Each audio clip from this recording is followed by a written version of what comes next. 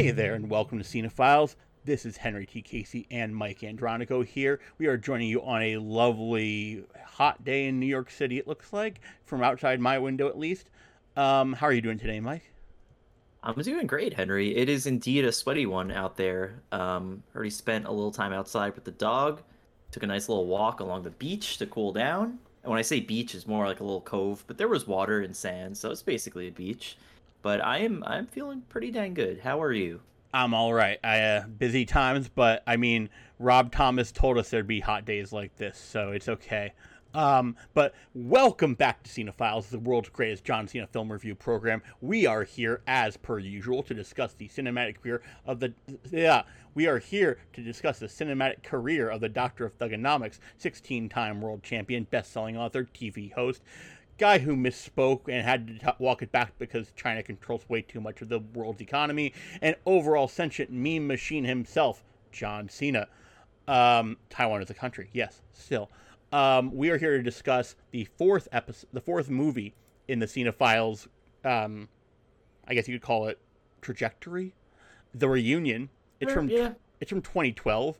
Mike, do you have anything to start us off with about this movie? Yeah, as I always like to kick off the show with my deep Wikipedia research, and there really is very little info to be gleaned from this film. What I can tell you is that it has an 8% Rotten Tomatoes rating. So I actually thought Legendary was the low point for John Cena's film career, but statistically speaking, I'm pretty sure this movie is it. I could not find any information about how it did in the box office, which I think tells you everything you need to know. So definitely one of the probably worst performing WWE Studios produced films, probably one of the worst received films that John Cena was in, and we'll obviously get into it, but definitely a movie that for some reason was on this second watch, on this second viewing, it's actually worse than I remember, which we'll get into. But yeah, so this movie did not do very well. That's what Wikipedia tells us. Yeah, I can't figure out if it was direct to DVD or not. It seems like it wasn't because it was released on October 21st, but then released on Blu-ray and DVD on November 18th. Sorry, November 8th. Yep. So that's a 2-week window for theatrical exclusivity, so that's not a good sign. Um, but let's leave that in the past. We got to talk about the movie that we watched, and I have a hunch about how we're going to feel about where this is placed. But as always, I'm just going to start off with my little note. The WWE Studios logo is ever so emotional this time, but it transitions very quickly because it goes WWE Films, and it's like nostalgic music at first, and it cuts to like chain sounds, like a very like industrial and a metallic font, like and then you get like Amy Smart, but she gets the "and" title credit, which is a little bit of a red flag. Well, yeah, and you will all realize why once we get into this film. Because if you're an Amy Smart fan and you saw her name on the poster and you got excited, you'll be disappointed. Ethan Embry, who is the this is my question for you. When you think Ethan Embry, what movie do you think of? Because I know a lot of people think one, but I always think the other. Honestly, I cannot tell you off the top of my head what I know him from, even though I'm sure I've seen a ton of his films. I'm always like, oh, Can't Hardly Wait, but Yeah. Okay. Yes. Yeah. Yeah. Definitely that. everybody else is always whatchamacallit, the records, Empire Records. Yeah. No. For definitely can't hardly wait for me. Now Yeah. that I'm putting the two together. Yeah. But Amy Adams' character is most notable, I believe, for this one word that she keeps saying, which is very distracting in the movie, but we'll get to that in a minute. The movie starts off, though, with a rich kid in a limo with his rich dad who owns a lot of companies and makes money, and the kid wants to know what his dad does for a living. So right here, when I'm rewatching it, I'm starting to think, well, he's clearly evil, but I know what's going to happen, so I don't think he's the big bad. But like, wow, capitalism. We know this guy's evil. Yeah. So yeah, your typical. I also thought that this guy was going to be the main villain on first viewing. So as Henry pointed out, we get kind of the typical rich dad, the kid who clearly has not gotten enough attention from said dad, and then we meet Amy Smart. Hope you enjoy this scene because it's one of the few you'll actually see her in. And it takes forever for you to learn what her actual name is. I was thinking about when I was taking notes. Like, I realized how few characters get their name stated early on. I want to give them credit about that because it makes it more natural, almost like, oh, we're not doing exposition. Because like, the Wire was good about that. You had to wait to find out what was going on a lot. But this is not The Wire. This is not The Wire. Slight. I would say a slight dip below in overall quality. But we meet. Again, her name is Nina. Her name is Nina. We meet Nina Cleary, which we don't find out that's her name until about halfway through. But she comes home. She's looking at a picture of her father and saying, "Despite everything, I still love you, Daddy." There it is. She keeps saying the word "daddy" throughout the movie, and like she's an adult. And that's because we eventually learn that her father, who's also the father of all of our main characters, has passed away. And what do we know about him? Very little. We know he's had a bit of a interesting life, several wives, some questionable occupations. So definitely not the best of dudes, and that is why his children are so scattered and kind of don't have a great relationship with one another. There's a brother that they don't even know they have, who's the next character we meet. We meet next. We cut to a jail, and the most wholesome, it seems like, jail ever, because a prisoner is getting out, and that prisoner is this guy, and he sort of like looks like I don't know, Dax Shepard's more homely brother or something. Like in my original notes from the first time I watched, I wrote down budget Draco Malfoy. Yep. But he's actually way cooler than that. Yeah. But yeah, I could see like a young Dax Shepard for sure. But like even the guard who's letting him out is like nice to him and high-fiving him or like giving him like the goodbye handshake. But then the entire prison breaks out into a clap step response. Applause for Dougie, as they call him. One guy yells, "It's Dougie's day," and like I'm just like, this is a lot. Then Dougie says, "I don't know why, guys, but I'm gonna miss you." Nobody responds for about 5 minutes. He says, and then they applaud like he's like has a night at the Improv every week that he comes back for. I mean, I've never been released from prison, but I'm gonna go out on a limb and say it's probably not like that. This movie seems unrealistic in that, and I'm not sure what else. Only in that one depiction. The rest is extremely grounded. But we cut back to the rich kid in the rich man's car, point of view of the driver behind them, and it seems like something's wrong. But apparently, cut back to the prison, because Dougie has a girlfriend who, if you remember The Marine, and God bless you if you do, this is reminiscent of that, because the minute one of the men in a John Cena movie ever meets the girlfriend he spent a long time away for, that woman is horny as the day is long. And she has a line about, do you have this written down? Yeah, basically she says something like, "Oh, I don't want to mess up the paint on the hood. Let's take this to somewhere with a mattress." So a little raunchy there. Like wear off the paint or something. It was very okay. Yeah. Okay. But he's gonna forget about her pretty much the second this scene is over. So that's interesting. Yes. Dougie has registered mail. His dad is dead. His girlfriend says, "I thought you were an orphan," and then he goes, "All orphans have fathers somewhere." Yeah, something like even orphans have fathers. So yeah. Anyway, so Douglas gets the news about his father, and then we meet the next Cleary sibling, and that is Leo, who is he is a bail bondsman, and he's on an angry phone call about some kind of deal gone wrong. At one point, the mailman comes. He's briefly nice for like a second. He's like, "Oh, hey Mikey, hey Leo," and they have a nice little exchange. He's back to just screaming. But he's talking to a woman at some point. He's going back and forth between multiple conversations, but he's talking to a woman at some point. He's like, "I could be a bad boy too if that's what gets you off." He's like, No. I'm not really angry. I'm just trying to be a bad boy. Yeah, it's weird. He's getting another call, and he pretends to. That's when he starts role playing. Then she doesn't take that well. So, but he gets a letter he opens the mail from the post officer, and he goes, "Nothing. It's only money." And that was how he found out and how he responded to news of his dad passing away. So clearly, the the father of the Cleary family really has good vibes with all his family.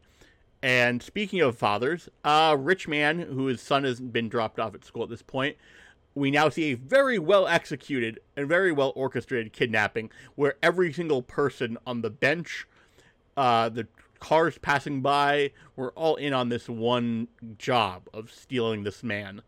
And clearly he's worth something. But of course, jump cut to the police department. And wait, is this the Marine? Is this the last movie we watched? Because John Cena just got fired again at the start of a movie. I'm glad you said that's literally in my notes. This is now the third out of 4 movies where our introduction to John Cena's character is him getting fired, which is very at odds with his wrestling life, where of course he's always been a great employee. But yeah, so Sam Cleary, John Cena's character, he's at the police precinct, and he got in trouble because he was a bit too aggressive with the suspect. We see some video footage of him just straight up ramming someone. And it turns out he's suspended. I don't know if he's straight up fired, but he definitely is suspended. So he is not going to be a cop for the duration of this film. And the police chief is very much like, I wish I would beat him up more or killed him because then it would take the sting out of losing my best man. I'm like, oh yeah, normalize police brutality. Go on, 2011. Good job. Yeah, and we find out the reason Sam was so aggressive with this person. He's like, this guy rips a 10-year-old and gets off. And he's like, I have a 10-year-old, which is just like a throwaway plot point that Sam Cleary has a child. I was thinking the kid, when I first saw this movie, it was in my notes. I was like, is the kid in the limo John Cena's secret child? Is that the twist at the end? No, that's not the twist. There is a twist. This movie would be way cooler if that was the case. But yeah. So anyway, so just like the rest of the Cleary family, Sam eventually gets the message about his father. And finally, we cut to the funeral scene, which brings the whole family together. This is our first time seeing the 4 of them all in one place. And as my notes say, Cena and Idiot make jokes at funeral while Douglas and Nina mourn. Because at this point, I hadn't figured out that Easton Embry's character is named Leo. And I was still calling Sam John. Yeah. But they were just like really cracking wise about like where he's going to need air conditioning. And Douglas says something like, I need silence when I read, and he's going to have plenty of that. And Sam and Leo take that as a big joke, and Douglas, as wholesome as heck, goes, very wholesome. I didn't mean that as a joke. Yeah, another great exchange. I think, again, like Henry said, Nina's actually mournful, and she's like, no, guys, like, he changed for the good. And Sam at one point goes, you could tell by the sellout crowd, because there's no one else at this funeral. So that was one of few moments of good deadpan humor in this film. But yeah, so this is really the first time they're interacting. And I believe this is the first time any of them have met Douglas, which they take a little bit to kind of get to that. But he was kind of the estranged orphan child, the brother they didn't even know they had. So he's just kind of happy to have some semblance of family. So clearly there's some tension, some fraught relationships, and that's going to develop through the film. I believe in our next scene, we now see the kidnapped father, Mr. Willis, I believe.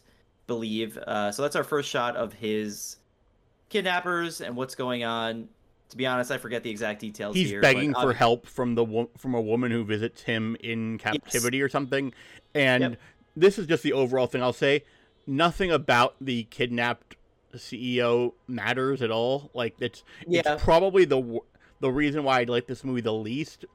My biggest flaw with this movie is that this plot is completely extraneous. The characters are wholly unlikable, and you don't care about any of them.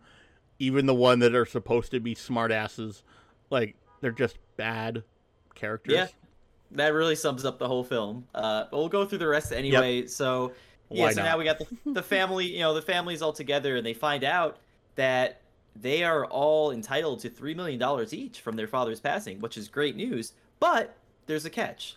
They have to work together in a family business for 2 years to actually get the money, and naturally the different members of the family have different reactions to this. Yeah.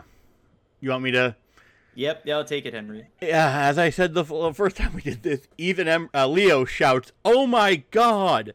and then quotes MLK Jr. yelling, free at last, thank God Almighty, I'm free at last." The lawyer has told them that, yes, they will each inherit $3 million once this... but if anybody was paying really close attention to this movie, they would think, wait, the rule that if you can work together in a family business for 2 years? This father didn't seem to care, but Nina tells us that it was his dying wish to bring us back as a family. And that's rich if everything we've heard about this guy being terrible is... But I guess some people might be able to change. Yeah, it's almost hard to believe that Yeah. would actually be his dying wish. So yeah, they're kind of Sam's not a fan of this plan. You know, Nina's the one that seems all for it. Douglas is cool with it because he's the new kid. He just wants to hang with his new family. There's some fun bickering. At one point, Sam is like, I forgot how this exchange starts, but he's like, Leo says to Sam, they're always butting heads, but Leo's like, you're not a glass half full guy, you're a shove the glass up your ass kind of guy. Yeah, there's some fun exchanges here. Douglas pipes up at one point and nobody listens to him. I think everybody ignores it. He says, "Hey, let's open a deli." And it's like, shut up, kid. And then Nina says, because I believe Leo says, he's not our really brother. He wasn't raised by that SOB or something like. But then Nina says, he's daddy's son and you're half brother and I have documents to prove it. And I repeat, Nina, stop saying daddy challenge. Like, it's not... And Nina is kind of trying... The way Nina convinces her brothers, she's like, listen, you guys all need this. Like, you just got fired, Sam, or suspended, whatever. Leo, you're a failing bail bondsman. You are... Douglas, you're a thief. And he's like, I'm a good thief. And then Sam's like, yeah, like Brad Pitt in Ocean's 11. Oh, no. He says it... Douglas says it himself. Douglas says all of this... I'm a good thief, like Brad Pitt in Ocean's 11. Maybe you've seen it. Nina responds, I'll be sure to rent the DVD, thank you. Yeah. And that's another... I'm not counting the most unrealistic lines, but I'm like, wait, why didn't she see Ocean's 11 yet? Like, what? But that's not the here or there. Yeah. So anyway, Nina more or less convinces her brothers, and now we see the family at a bar. Douglas is asking, Leo and Sam what it was like growing up, and we learn about their favorite childhood game called Gotcha Last, where they basically, this becomes a bit, but, they basically would trade punches, and, it was basically like a more elaborate game of tag. Yeah, Leo would get the last punch in because Sam wouldn't punch him back, because you'd have to run away, and Sam wouldn't chase. Sam would just set an alarm for 3 a.m, wake up, and, to quote Leo, slap the shit out of him. And then Sam pops up, gotcha last, because Cena. Yeah. So he's got, it's a solid punch. It's a really good one. So while that's happening, I believe on the TV at the bar, we find out the events of the kidnapping. We find out that a billionaire was kidnapped. We find out that Edgar Rodriguez was the suspect, and lo and behold, that's Leo's bail guy. That's basically one of his connects. So suddenly the Cleary family, of course, is going to have to get involved in this kidnapping, heist, hostage situation. And now we spend a lot of time with the kidnapped CEO and this anxious guy who I refer to in my notes as fake Paul Giamatti. Who blames the rich guy for ruining computer companies. And then he goes, you think I'm some kind of ogre? And I say, sir, no, you are no Shrek. You are no Shrek 2. Like, come on. He could never. But he's not an all-star. He does set up. He does allow the billionaire, whose name is Kyle Willis, he allows him to talk to his family via webcam. And so that's really what's going on. I believe.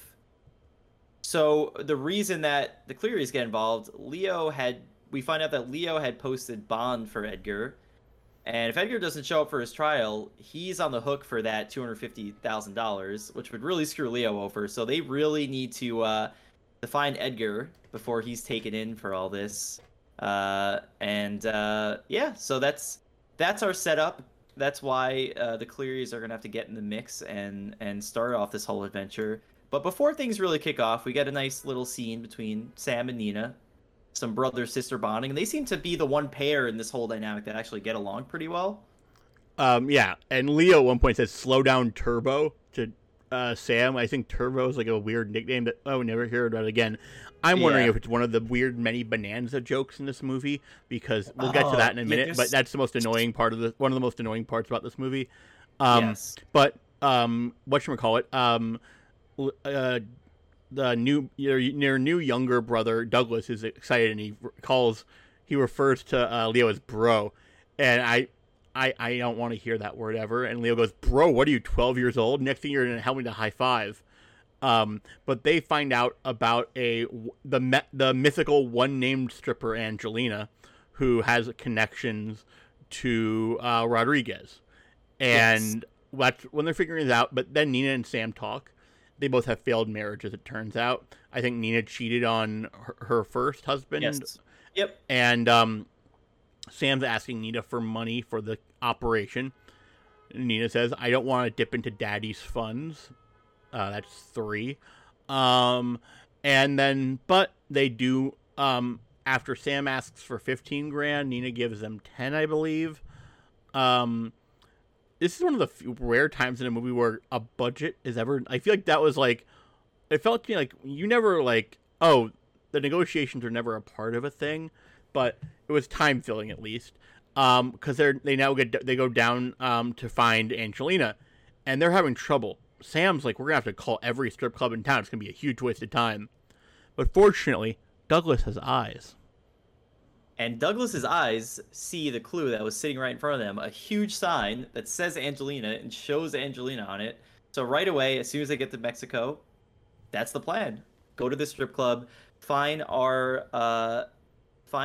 this key figure that has a connection to Edgar, and that's our next scene. So we're at the strip club. We see Angelina. We see everyone at the bar is in love with her, obsessed with her. We see these two guys who clearly she would never have any interest in, both arguing over who actually has a chance with her. One larger gentleman, one older gentleman. They're trading insults. The older guy is like, you're never gonna have a chance. You're huge. And then the older guy notices that Angelina's got her leg running up Douglas's nethers, and then he runs over to beat up Douglas, and that's when Leo yells, "Get him, little Joe!"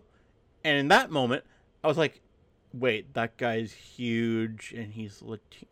I was like, is that a Fat Joe joke? What the hell? And it turns out they all get kicked out of the bar before Douglas gets a note from Angelina about going to a party she's hosting. But then they all talk about Bonanza for way too long, and it turns out Little Joe is a character on Bonanza, Leo's favorite show ever. He believes it's a classic. Just as an aside, so yeah, when the larger gentleman tries to attack Douglas, we get our obligatory scene of John Cena fighting at a bar. That's been a constant in almost every film. Sam right away knocks the big dude out, tosses him. And yeah, Henry, you're right. This movie constantly references the TV show Bonanza, which maybe I'm too young or too uncultured, but these references were not hitting with me.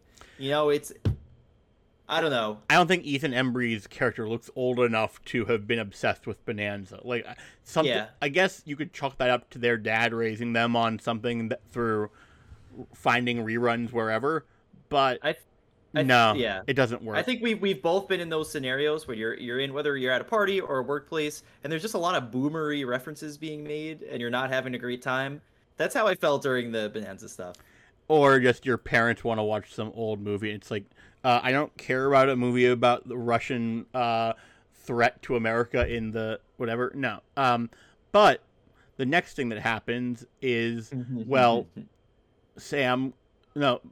Douglas goes over to Angelina's apartment, and Sam gives him a speech about how to survive in there. Like, they're worried it might be dangerous. And Sam gets there. He knocks on her door, and there's nobody inside. He goes, am I early? Angelina goes, no. Where's the party? Douglas asks. What does Angelina say? Angelina says, you are the party. And she pulls him in. They immediately start kissing, put two and two together.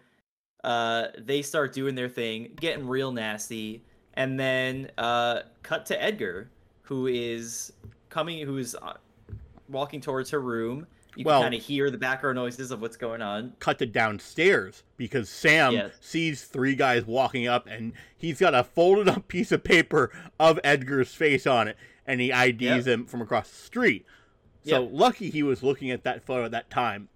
Yep. Because Edgar goes upstairs, and he's outside the door, and he can hear Angelina having an enjoyable time.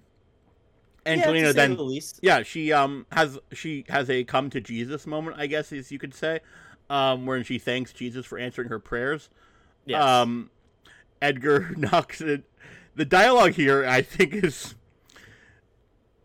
Angelina says, "Edgar, you said tomorrow," and Edgar responds, "You take this, Henry. Because I'm early, that makes it okay." Yeah, like it's just so. It's such a head scratcher. But so, Angelina responds saying he's an innocent and blessed by God. And I'm like, how do you know he's blessed by God? Because he gave you an orgasm? Like, what is... Well, Doug, we find throughout the film, Douglas just has that way about him. He's a very wholesome boy, and women pick up on that quickly. But the blessed by God part is interesting to me. I'm just like, huh? But it was very funny. But Edgar pulls a gun. He's about to kill them both.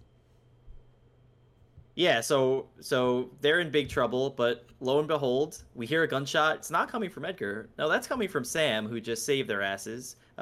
Luckily, he saw Edgar coming. So there you go. So Rodriguez is dead. At one point, I would try to think the setup for this, but Sam says there goes Leo's $200,000, and Douglas says he's going to be disappointed, and then they leave. And then they're trying to explain everything in the car to Douglas. Yep. And Douglas says, "I was sitting there."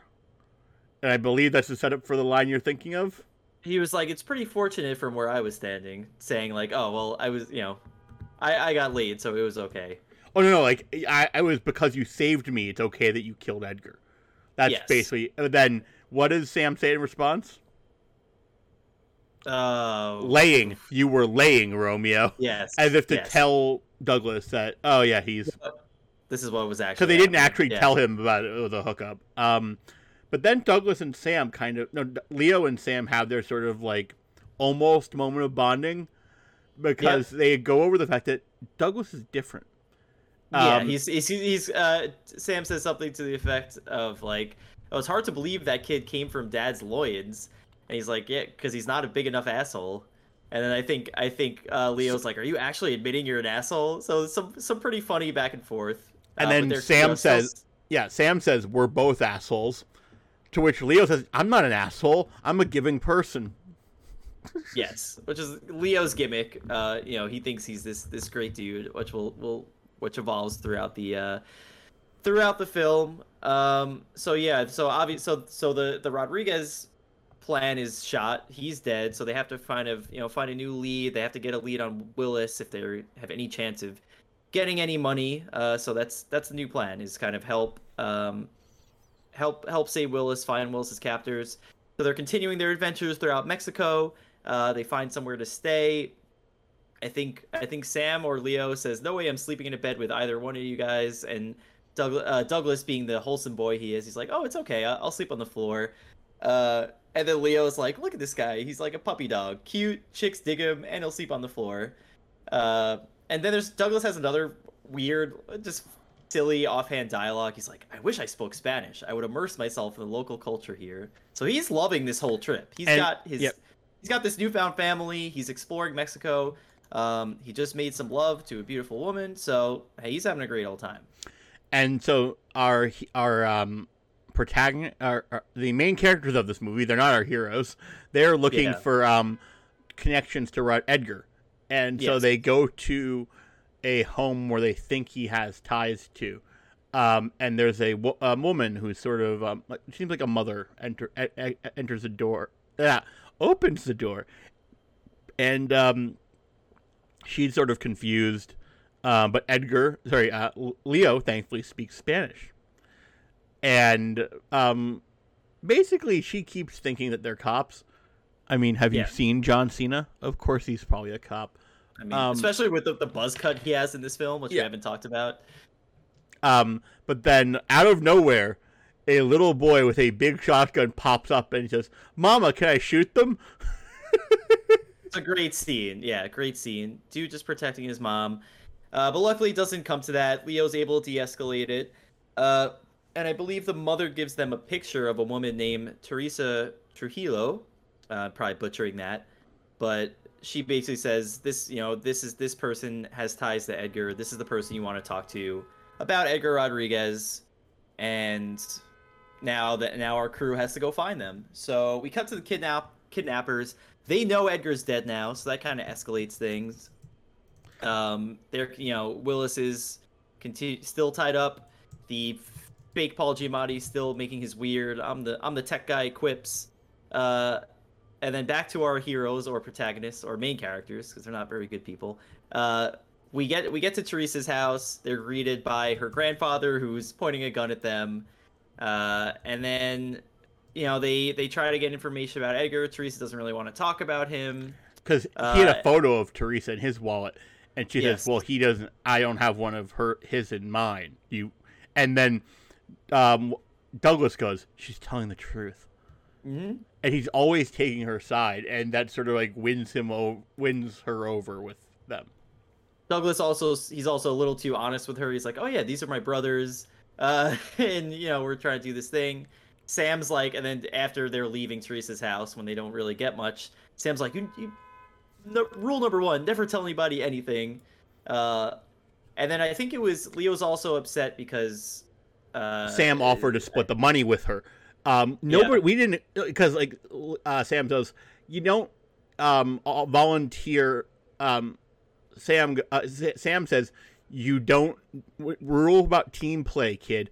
You don't do stuff unless you go over it with the group first. And then Leo goes, wait, you were going to offer her a quarter of the cut without ever consulting us. There's no I in team, Sam. And what does Sam say? But there's an I in family, and I'm the oldest. Which and I'm the oldest. There's an I in family, and I'm still the oldest. So shut up. Yep. One of the few quotable moments in this film. But so anyway, so Leo and Sam hop into a bar to further investigate what's going on. They're trying to figure out who's kind of the top dog around here. Leo is speaking in Spanish. He's trying to find out where to get drugs. They finally kind of learn about Verdugo, I believe is the name, who's the big crime lord. But just as that's happening... Also, Verdugo translates to executioner. But so they're talking to the bartender, and the bartender and Leo are getting along because Leo speaks Spanish. And Sam can't hold his tequila that well. He coughs a lot when he sips it. And so they call him a big mama's boy. The bartender and Leo are getting along. But Leo's basically saying, where do I get drugs? Yes. And they say Verdugo. And Leo goes, how do I find Verdugo? And the bartender goes, you don't find Verdugo. Verdugo finds you. And that is when seemingly police roll in with Douglas and they go, your friend was double parked. And then they're all driven to Verdugo's his home.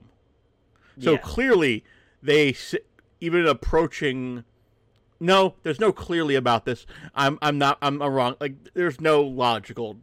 Like the cops are just okay, state police, whatever. But it was weird. Yeah. To have the cops bring our characters to the big crime lord. Something's clearly up in this part of Mexico. Anyway, so our main characters are talking to Verdugo, trying to get information on Willis, and Verdugo's not really, giving them what they want. He sends them off to a Mexican hotel, and he says, if you're not gone in 24 hours, you guys will die here. And, that's clearly he's got all the power. And after this point, I believe Teresa's grandfather is killed. Yes, so the bad guys, Verdugo's guys, invade Teresa's home. Unfortunately, in trying to defend Teresa, her grandfather gets shot, sadly. And that will eventually, propel Teresa into the main story. But then we're kind of I think we cut to the Clearys Yeah. over at the hotel, and they're continuing to argue because things are not going well. Sam's Sam ready at to one give up point, again. yeah, he's raging. Yeah, he's screams like, "We're not family. This is just for money." Whereas Douglas really just wants, he really wants to get to know these people. He wants his family. There's a nice little chat where Sam's kind of explaining why things are so messed up. He tells Douglas about their various moms and the difficult things they've all been through. I believe Sam's mom was a stripper. I believe Leo's mom was the cleaning lady for their dad's bookie. So they all fell into some hard times, and I think more Leo's family mom tension passed and all that. away during childbirth. I feel like Yeah. there was a lot of not Yeah, great life but- choices from their father. But we don't get much time to process all this family grief, because as they're getting ready to leave the hotel, there's a big old explosion. The crew just barely escapes getting blown up by some C4, planted by a crew outside. The same guy, I believe, that kidnapped Willis. So the bad guys are onto the Clearys, and luckily, I believe Teresa shows up at some point in all this chaos to help them escape. Yeah, she has, and like, we need guns. Yeah. And like, it's sort of weird because the bad guys have been bickering this whole time, and the leader bad guy doesn't think there's anybody hunting them. The nervous one does, and the silent goon is the one that sets up the C4. But eventually they find a stockpile of weaponry. Yes. To which Leo says, more cringe. This must be what Charlton Heston's first wet dream looked like. Which Yeah. nobody wanted that mental image, dude. Nobody wanted that No. mental image. No, but to Henry's point, they do in fact find a stockpile of weapons. Of course, Sam is telling them what to actually use. He's like, everyone find an automatic rifle, because he is the cop. He says, Leo, don't blow yourself up, because let's be real, Leo is the most likely person to do that. We then cut back to Willis, still in captivity, and fake Paul Giamatti. And fake Paul Giamatti's like, how do you feel, boss? And Willis is like, I'm sorry. Like, he's, genuinely mournful. And Willis basically says, like, hey, if you're going to kill me, can I at least say goodbye to my family? Then fake Nervous Paul dude Giamatti- takes out a gun. Yes. And So yeah, nervous dude has a gun, and clearly, just to paint a mental image, this is not the guy that's holding Willis in captivity. Is not. We're calling him fake Paul Giamatti for a reason. There's nothing threatening about this man. He is like the dorkiest hostage taker of all time. So, but he has a gun, points it to Willis's head, and he just starts firing, but it's unloaded. And then we find out from fake Paul Giamatti, he's like, I couldn't even figure out how to load this thing. I don't know how to use a gun. Not really a gun kind of guy. why would you even admit that out loud? You've completely made your hostage think you're a complete lack of a whatever. But now that they've got guns, the Clearys need to find horses. So they're at a ranch, and then Douglas is basically a horse whisperer too, and he can tell that the horse he wants to ride has been abused, and he just like shames the ranch hand, who's like, that horse killed a man. And Douglas like, I'm not gonna deny that, but it's just like, and it's really this moment where Douglas, like, he can tell everything that went wrong with this horse, and Leo actually sort of has a wholesome moment with Teresa. Yeah, they have a nice little chat. They're talking about Douglas. They're talking about Sam. Leo at one point says Sam's good at everything he does except people, which is true. A lot of animosity. But they have a nice little bonding moment as Douglas continues to caress this horse, and show how much of a sensitive, in touch person he is. So they eventually take their horses, and this is where the movie for me personally gets a little more enjoyable, just because there's some fun little visual gags. Like, I really just got a huge kick out of John Cena wearing a cowboy hat and his whole Mexican outfit. It really was a hell of a look. And then there's some more back and forth silly dialogue. I think we find out that Vertugo worked for Teresa's father. There's moments. Oh, and as before, as the horse scene is happening, like Leo, of course, can barely ride one. He's struggling. Leo at one point asked Douglas how he's so good with women. But before that, Douglas, Sam asks Teresa if she can help them find Verdugo, and she goes, "Yes, because we can all hunt, right? Because she's part Indian, I believe she said." Like, Yep. And then she like storms off angry, and then Leo, ever the douchebag, says, "What's wrong with Hiawatha? Wake up on the wrong side of the bedroll." And it's just like Leo is clearly the worst. Yeah. Huge jerk. And that continues when he is talking with Douglas, and he goes, "Artist to artist, what's your technique with the women?"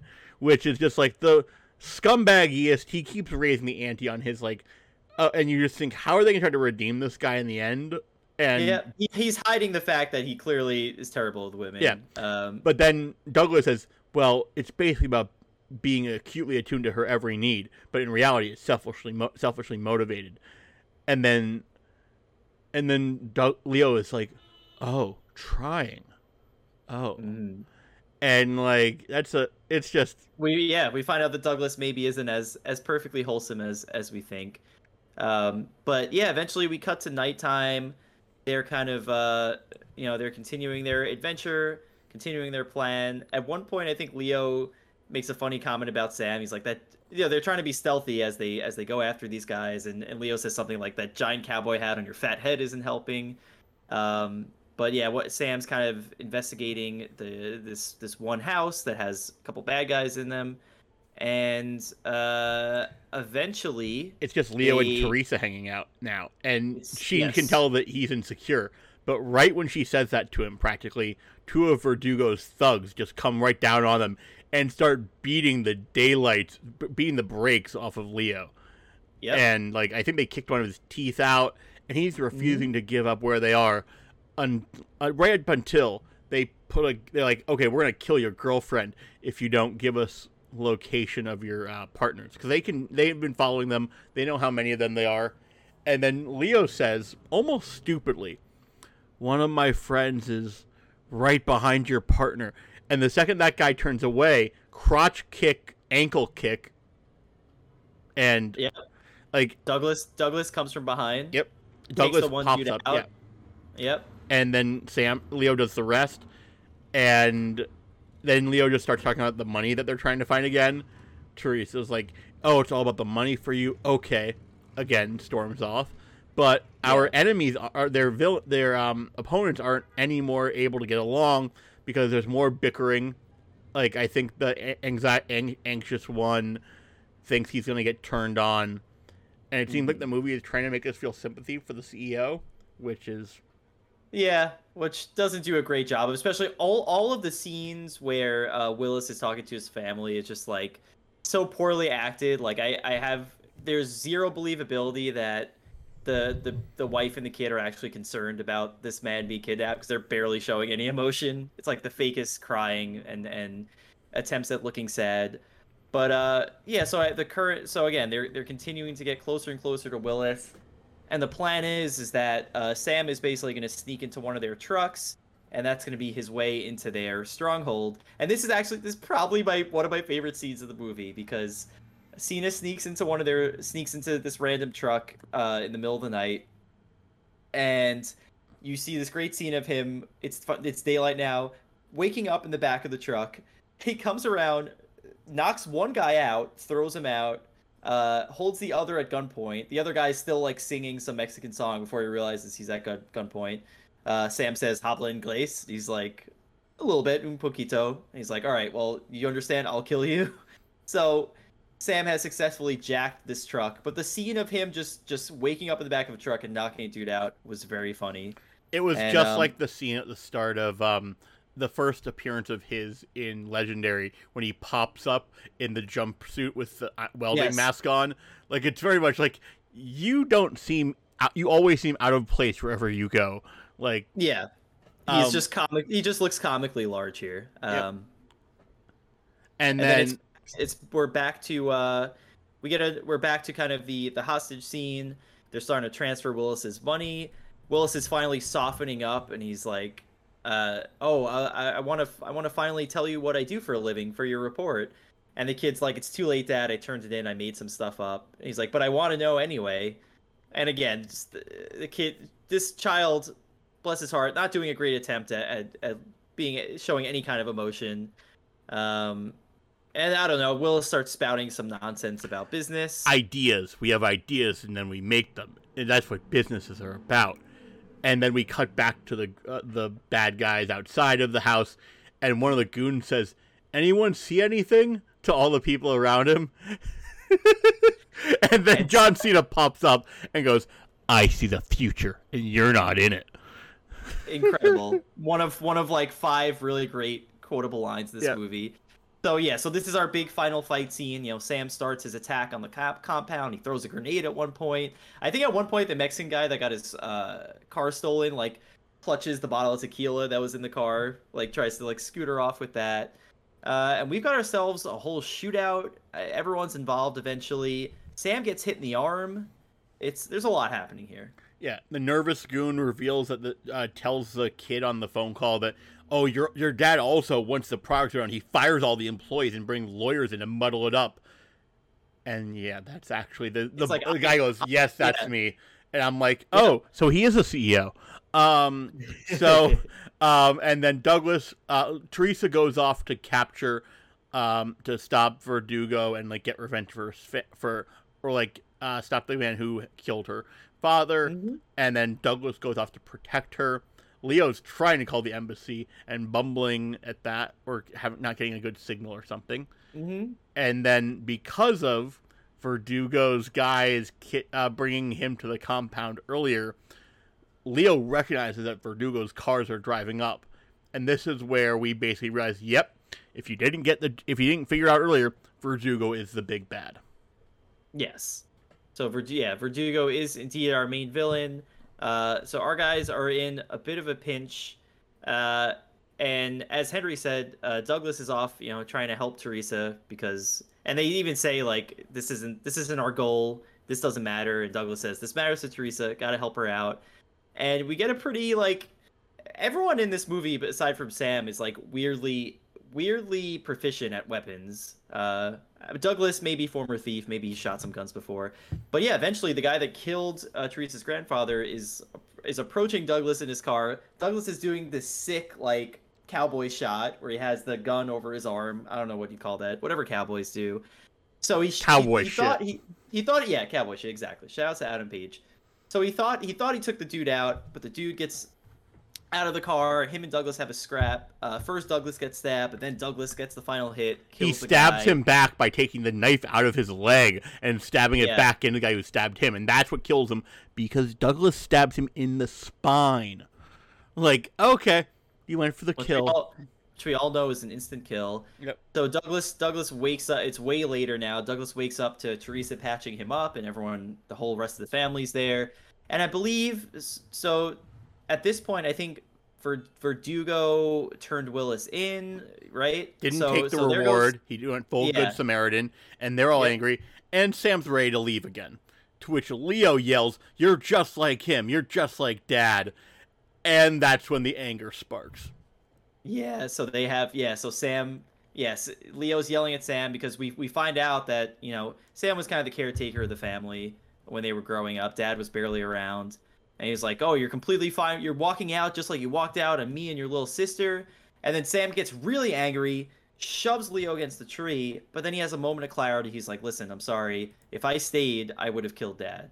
So we kind of understand why Sam left. Such a complex, tortured character. Really, he says, "I was 17. I would have killed him." And it's like, right? Okay, 17-year-olds would do that. As if the age makes sense. Like, oh yeah, that's what angry 17-year-olds do. So keep in mind, so the Willis plot is done, but our enemies are still out there, and we still have Verdugo's guys. I forget even what they're up to at this point, but we eventually the Clearys track down the remaining guys that were holding Willis hostage, and one of them is in a helicopter, and we get one of the best scenes of the film. The helicopter's dropping a line to get him down. To get our chief kidnapper, yes. And Sam's right on his tail, and the guy grabs the hold of the rope, and Sam, in typical John Cena in an action movie fashion, leaps onto the helicopter, jumps off of a cliff, and gets in there. And that eventually leads to Sam and the main kidnapper having a showdown. The problem is, our main villain at this point has a gun. Sam does not. He's helpless. They're standing right next to each other practically. Like, Sam didn't plan this one out pretty much. And then... Yeah. So Sam's helpless. He's about to get shot. But lo and behold, who saves Sam's ass? It's Leo with an amazing sniper shot from a cliff. And he yells, "You never walk out on family, Sam." And then Sam says, "You're absolutely right." So they're just best buds all of a sudden. And then there's another annoying Bonanza throwback. There's a character named Hoss, and they debate who is the Hoss. And John Cena's like, "I'm the oldest. I can't be." And it's like, nobody cares about Bonanza. Shut the hell up. But then Douglas and Teresa have a nice moment on their, like, after they all talk about, like, oh, they try to give Teresa some of the money because they got money for capturing this guy. Like, they got some sort of reward, but Teresa doesn't want the money. And Douglas and her talk. And Douglas says he's going to get Spanish tapes from Leo. He remembers that offer. Yep. And then he's like, I was thinking about coming back. And Teresa goes, "I'd like that." So clearly we're setting up for a sequel. But then everybody's back at the bar with Nina because Amy Smart filmed all of her scenes in the same day, I think. I want to go back and look at the outfits if there was any wardrobe change at all. But Probably not. But basically, she's looking around sad because, well, she's a lying liar. Because what does she say? Yeah. Because we find out the big twist of the film, there was never any money. There was no inheritance. They are not getting $3 million. This whole business plan was made up. Amy Smart's character, Nina, fabricated all of this simply because she wanted them to be a family again. She wanted to bring her brothers together. So their first reaction is maybe a bit shocked, maybe a bit upset. But then they're like, you know what? This isn't so bad. And they eventually get the idea to start a private investigator agency. And it's perfect because we've got a bail bondsman, we've got an expert thief, we've got an ex-cop, and Nina is like, "Oh my god, what have I just started? This is not what Daddy wanted." Yes, that's so we 4. We get our final daddy. So we cap the daddy counter, I guess, what, 4 or 5? I think it's 4 or 5. Yeah. So it's like a nice wholesome ending because they're like, you know what, it's okay. The real reward was the family we made along the way. Is basically the lesson of this film. So that was the reunion. That's it. It's I don't know. This film is like it's a weird one because it has all the ingredients to be like a solid comedy movie between the cast and just the setup, but it doesn't really go all the way with that, and it's also not serious enough to be a dramatic action movie. So it's kind of this kind of lifeless, lighthearted sort of action movie, and it's just, I don't know, it's just very dull, and I think it could have been way better, especially given some of the people that are in this film. Is it better or worse than Legendary? It's one of those things where it's the same thing. It's the same way I feel about 12 Rounds versus The Marine. I think it's a better put together movie than Legendary, but I was more entertained by Legendary because at least Legendary had the weird moments of like, what was her name? Julie, or the main Luli. Yeah, at least had those weird, surreal, over the top moments of like, yeah, Luli being extremely horny, or the same way, Rome in The Marine being such a ridiculous character. Like, there wasn't anything like that. There were a couple funny lines. The tiny bits of action we got were okay, but I don't know. It's even despite having some really charismatic people in this movie, it just felt kind of lifeless to me. It wasn't that entertaining, and so I'm going to propose that it gets a 1 knuckle out of 5, making it the lowest ranked movie on the list. Yeah, they give it the finger. Yeah. And so that brings us to the current rankings of 12 Rounds being the top ranked at 3 knuckles, The Marine at 2.5, Legendary at 1.5, The Reunion as 1, and next time we talk, we'll be coming to you to talk about Scooby-Doo WrestleMania Mystery with our special guest, Sharielle Smith. We're still trying to figure out the time for that episode, so you're going to notice that in our little planning document, that the little chart that we're going to put in next week's episode, it's going to have TBA for both time and date. Life Intervenes, but this is the first movie. This is big. This is big, y'all. This is the first of these movies that'll actually be streamable. If you have cable, if you have a cable or streaming subscription that gets you Boomerang, I believe your account will be, you'll be able to use your cable or streaming login credentials to log into the Boomerang streaming app and watch Scooby-Doo WrestleMania Mystery. And it's pretty fun, so I would recommend it. I don't want to spoil our review. You'll have to tune in next time. But I will say I was wrong. I kind of misremembered some of these movies. I think last week is when I said there's a big jump in quality starting now. Yeah. Now this is what I meant was starting with Scooby-Doo WrestleMania Mystery. I feel like from there on, everything is pretty entertaining, especially as we get to some of the more modern stuff.